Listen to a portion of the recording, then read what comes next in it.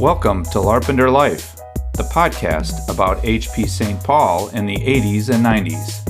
I'm your host, Dave Carey.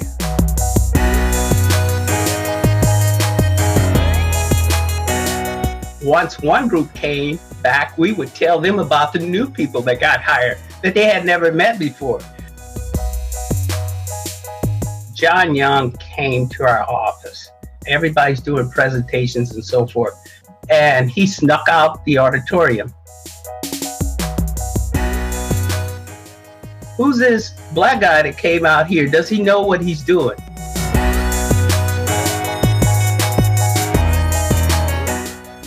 This is episode 19, and my guest today is Bob Schell. If you missed any of the earlier episodes, you can get them anywhere you can find any podcasts, pretty much. Now, here's my discussion with Bob.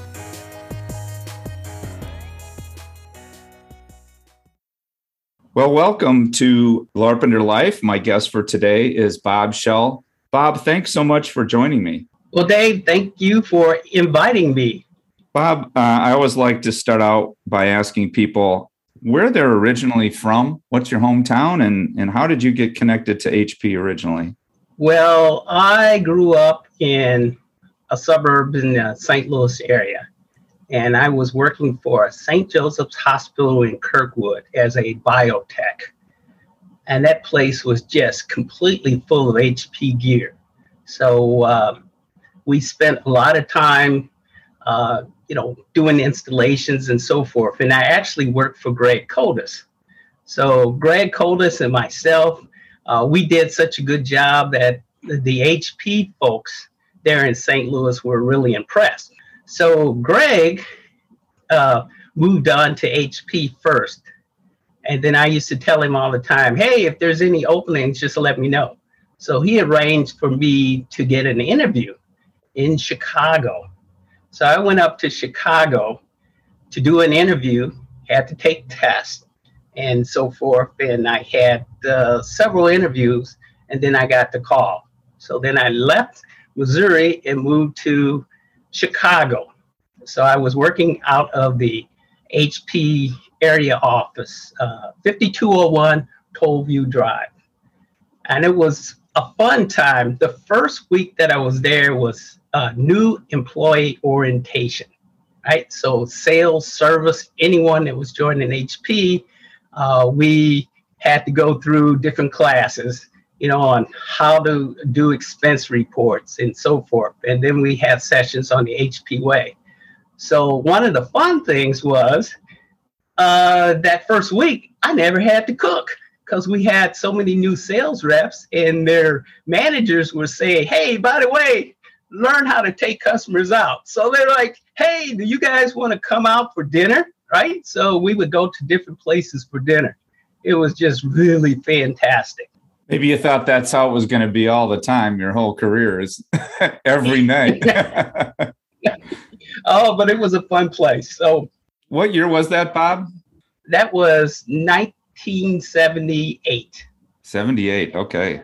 And one of my first jobs there, when I came there, they wanted to open this new position. They had so many customers that are saying, hey, do we have to pay to have someone travel out and fix these? They call them desktop calculators, 9100 A's. That was what I was specialized in. And then later on, they said, oh, we're growing like crazy. There's positions now in St. Paul. There's some in Bloomington. Everyone thought, oh, he'll want to go back to St. Louis. He want to be close, so he'll move to the Bloomington office. So I had a conversation with Bob Bukowski and decided to move to St. Paul. And that was a little different, because in Chicago, nothing ever stopped. And you came to St. Paul and certain things closed early. Right. Yeah. St. Paul and Chicago, even though both Midwestern cities, there's definitely differences between them. So what year was that then that you moved to St. Paul? I moved up into St. Paul really in 1979. So not long after you started, you moved up to Larpenter. Bob, you and I have known each other for a long time. I don't think we've ever talked about this, but It strikes me that Chicago is, there's an awful lot of diversity in Chicago and not near as much in St. Paul. And I'm assuming that was the case in the HP offices as well. Is that something for you early in your career that was ever an issue for you? In Chicago, it was not, because it was very, very diverse. Our team, we had Filipinos on that team.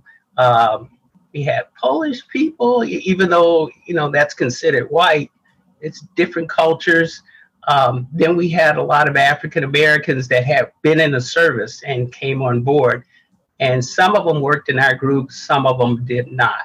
So once I came up to St. Paul, we didn't have a lot of diversity at the time, women or African Americans. And I can remember going out to some of the first service calls after I took over the reins of Bob Bucussi, because they had elevated Bob to a service manager, right? So I was taking his spot. So people would call Bob and say, "Hey, who's this black guy that came out here? Does he know what he's doing?" And then Bob would just he was very nice, and he would just back him up and say, "Yeah, he knows what he's doing. Don't worry about it. He'll take care of you." And then later on, as we started hiring more females, Cheryl Wild, now Cheryl Samansky, at the time, I was mentoring her on repairing computers. So once I let her go and she was going to some of the same customers, they would call me up and say, "Hey, by the way, what's this gal doing out here fixing computers? Does she know what she's doing?" And I had to kind of say, "Yes, she does." She's been well trained. She knows what she's doing. So we had a lot of older guys that really felt that women's place was in the home and not working with technology. So you were really on both sides of that coin, so to speak. People asked about you and then asked you about other people. And as the workplace got more and more diverse, that's pretty amazing. Right. Starting in the early 80s, that was really a high growth area for HP. Was that kind of a fun environment to work in or challenging? How was that? How do you remember that? Well, here's how I remember that. When I first moved up, we weren't in the Larpenteur office. We were over on Prior Avenue. And it was so tight to actually my manager, he had his office in a trailer. So when you would go to speak to certain sales reps or managers, you had to go out in the cold and go over to a trailer. So then we finally moved into that first, I think it was 40K square feet office. And, at the time, we were growing so fast. So if you looked at the service customer engineers that were coming on board, we would send people out for 9 weeks of training. And then some other people would be hired. So once one group came back, we would tell them about the new people that got hired that they had never met before. And then we had one guy that went out, and he was married and had their first child. And he said, "Man, once I got back home, my child didn't even recognize me. I went to pick my daughter up, and she's crying because she didn't know who I was." Wow. But we're just growing like crazy at the time. And then the other thing that we used to love to do was play together. So we had so many people that were right out of college. And we used to have these famous snow football games in the back of the office on the weekends. When you think about the office back in those days, one of the things that strikes me that's really different now, of course, is that especially after going through the pandemic and everything, people these days almost everybody is working from home. And I worked from home in my career for a long time, but now these days, it's really working from home almost everywhere you go. There are some great advantages to that, but it strikes me that one of the disadvantages is just the sort of ad hoc getting together and getting to know people in the office. What do you think about that? Well, One good thing that I loved about HP was we had this famous kind of break room. And early in the morning, we had donuts and coffee, and some of the staff people would do baking and bring that stuff in. Really good banana bread and different things like that. And it was a time where you had people, no matter what team, what group you worked for, you would just kind of get together, sit down and talk and chat. And that really made us a really tight family. So that's something that people don't have today that we had. And in general with HP, if you went to other offices in the Midwest, they did the same thing. Matter of fact, we had a guy, that professor from the University of Minnesota, that would stop in there and have breakfast. And then after a while, someone asked, what group do you work for? We haven't seen you in the office. He goes, no, I work for the University of Minnesota. I just decided to stop by and have breakfast. Just come in and take a few donuts. Huh?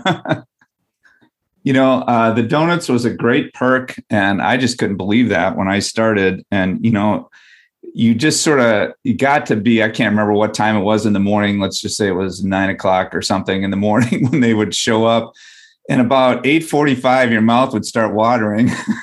You'd be like, where are those donuts?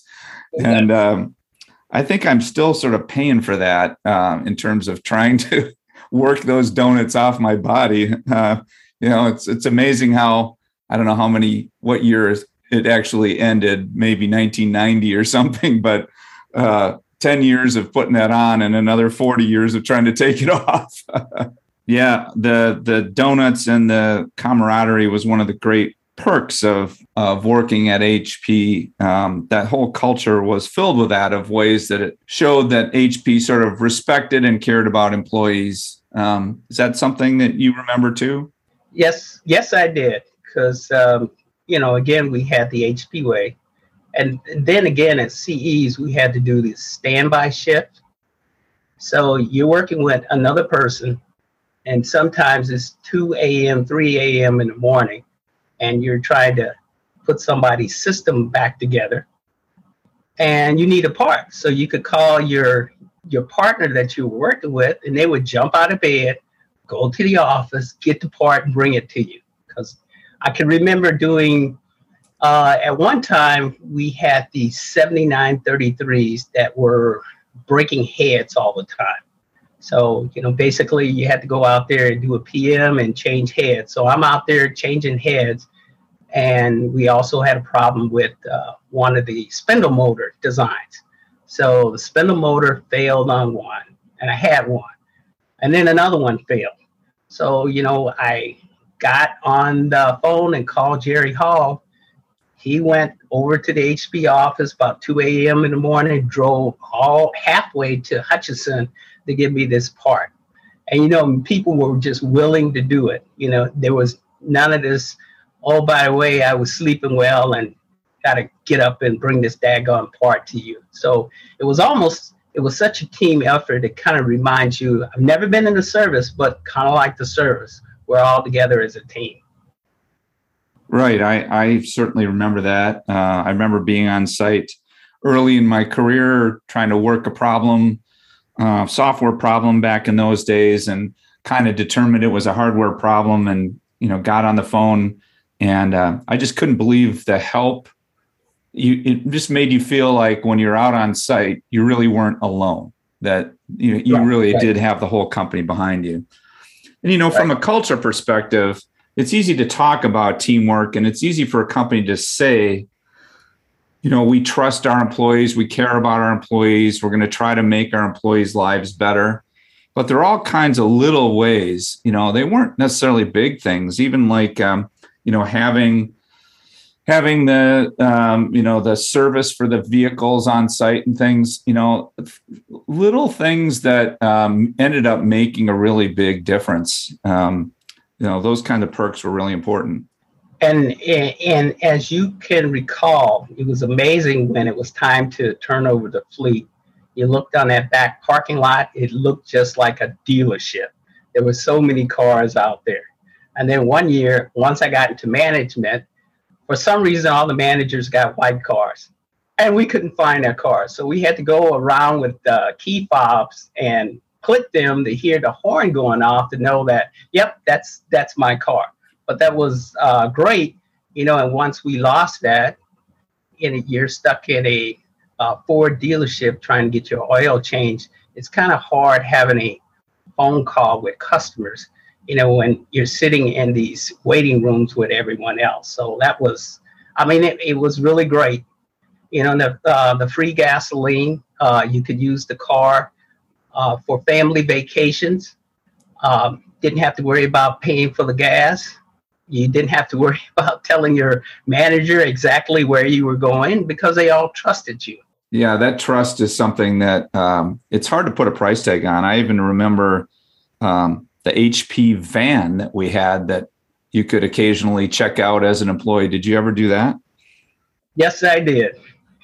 That was fun. You had something large to bring that wouldn't fit in the station wagon. You go get the HP van, or if you were trying to do some light moving. So that was great until we had one employee kind of messed that up. He was trying to do a little side business, and then after that, they had to put their foot down. It's like, nope, you can't have the van. Good things have to come to an end, I guess. Right. Bob, you after your time as an individual contributor, you moved into the roles of management. You want to tell me about what it was like to be a manager? Well, that was kind of exciting and fun. And before I got to management, I was a senior CE. Meant that I spent a lot of time mentoring new CEs that came on board. Or if someone got stuck with a tough problem and they had a bunch of calls to do, I'd just run out there and take their place. So, as a manager at HP, one thing that they wanted us to do was take people under our arms and act as a family. So you had to manage problems that they might have themselves. And then when it came for hiring people, then it was up to you to do all of the interviews, and you could establish whatever process you needed in order to pick the right employees. But they used to say, if you mess up, it's all on you. But that was fun. And I think even today, with a record amount of people just quitting their jobs, they said what's really going on is people really hate their managers. And one thing that I appreciated that HP did was we had Manager University. So you could sign up for several courses, and they fly you out to maybe La Jolla, California, or Atlanta. And then you went through various classes on how to take care of people. Because again, that was one thing that the Hewlett-Packard family really believed strongly in, is that you take care of your people as though they're your own. There was a lot of respect for employees from the very top. I think there are some companies where the executive levels of that company, the CEO and the top executives, are just so insulated from regular employees that there's almost an animosity that develops there, and that we never had that. Right. Well, I remember a time right before I became a manager, sitting in the office. John Young came to our office. Everybody's doing presentations and so forth, and he snuck out the auditorium, and he was just walking around to everyone's desk just to have a conversation with them, to understand what they were doing, how they liked HP. That was just amazing. He stopped and spoke to admin folks as well as any sales reps that were left or CEs in the office. And so he really practiced management by wandering around. Again, we didn't really want to have walls. We didn't have to have, locked doors and so forth. So that was pretty incredible. And you don't see that today. Today when I talk to a lot of younger people that work for major corporations, if the CEO comes around, there's a detail that tells them how to dress and what to say and so forth, and what message they want to tell him. So then they're filtering good information from these guys that never get a chance to talk to the individual contributors. You think about what that must have meant seeing John Young walk around, and I had some experiences like that as well. And even if you weren't the person that they talked to, just the visibility of that, of somebody walking around, and what it meant, meant that they actually were trying to learn what it was like to be in your position, and to listen to you and respect you. And that's what I mean about little things. I mean, it doesn't cost the CEO anything to do that, right? It's not like you're giving everybody a raise, but just that those little acts make such a big difference. It's really impressive. Bob, I really appreciate you joining me today. Before I let you go, I'm sure everybody would love to hear what you're up to personally these days. Where are you located, and what's going on in your life? Well, I still live in Plymouth, Minnesota. And since I was retired, I got a chance to spend a lot of time with my grandkids, tote them around and so forth. So it wasn't like HP when, you had something to do, you could get time off. My kids, if their kids had to do something, they couldn't do it if they didn't have a ride or so forth. So I got a chance to watch my grandkids grow up, and I was part of their life, toting them around and all their friends. So as a hobby, I was into photography. I got a chance to do some photography workshops, which is great to get out and see the state of Minnesota. And of course, people know that I still bicycle a lot, which is really fun. I ran into Greg Fields this year, and it was good seeing him. That's great, Bob. Thanks again for joining me, and I look forward to when we can maybe get together sometime. Yes.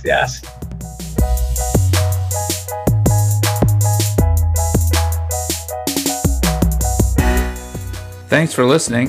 Larpenteur Life is produced solely by me, Dave Carey. It's not affiliated or sponsored by HP in any way. Hey, please drop me a line at larpenteurlife@gmail.com and tell me what you think. Also, please volunteer to be a guest. If you don't, I'm going to have to come over to your house and stalk you. So you might as well get it over with. Until next time, take care, everybody.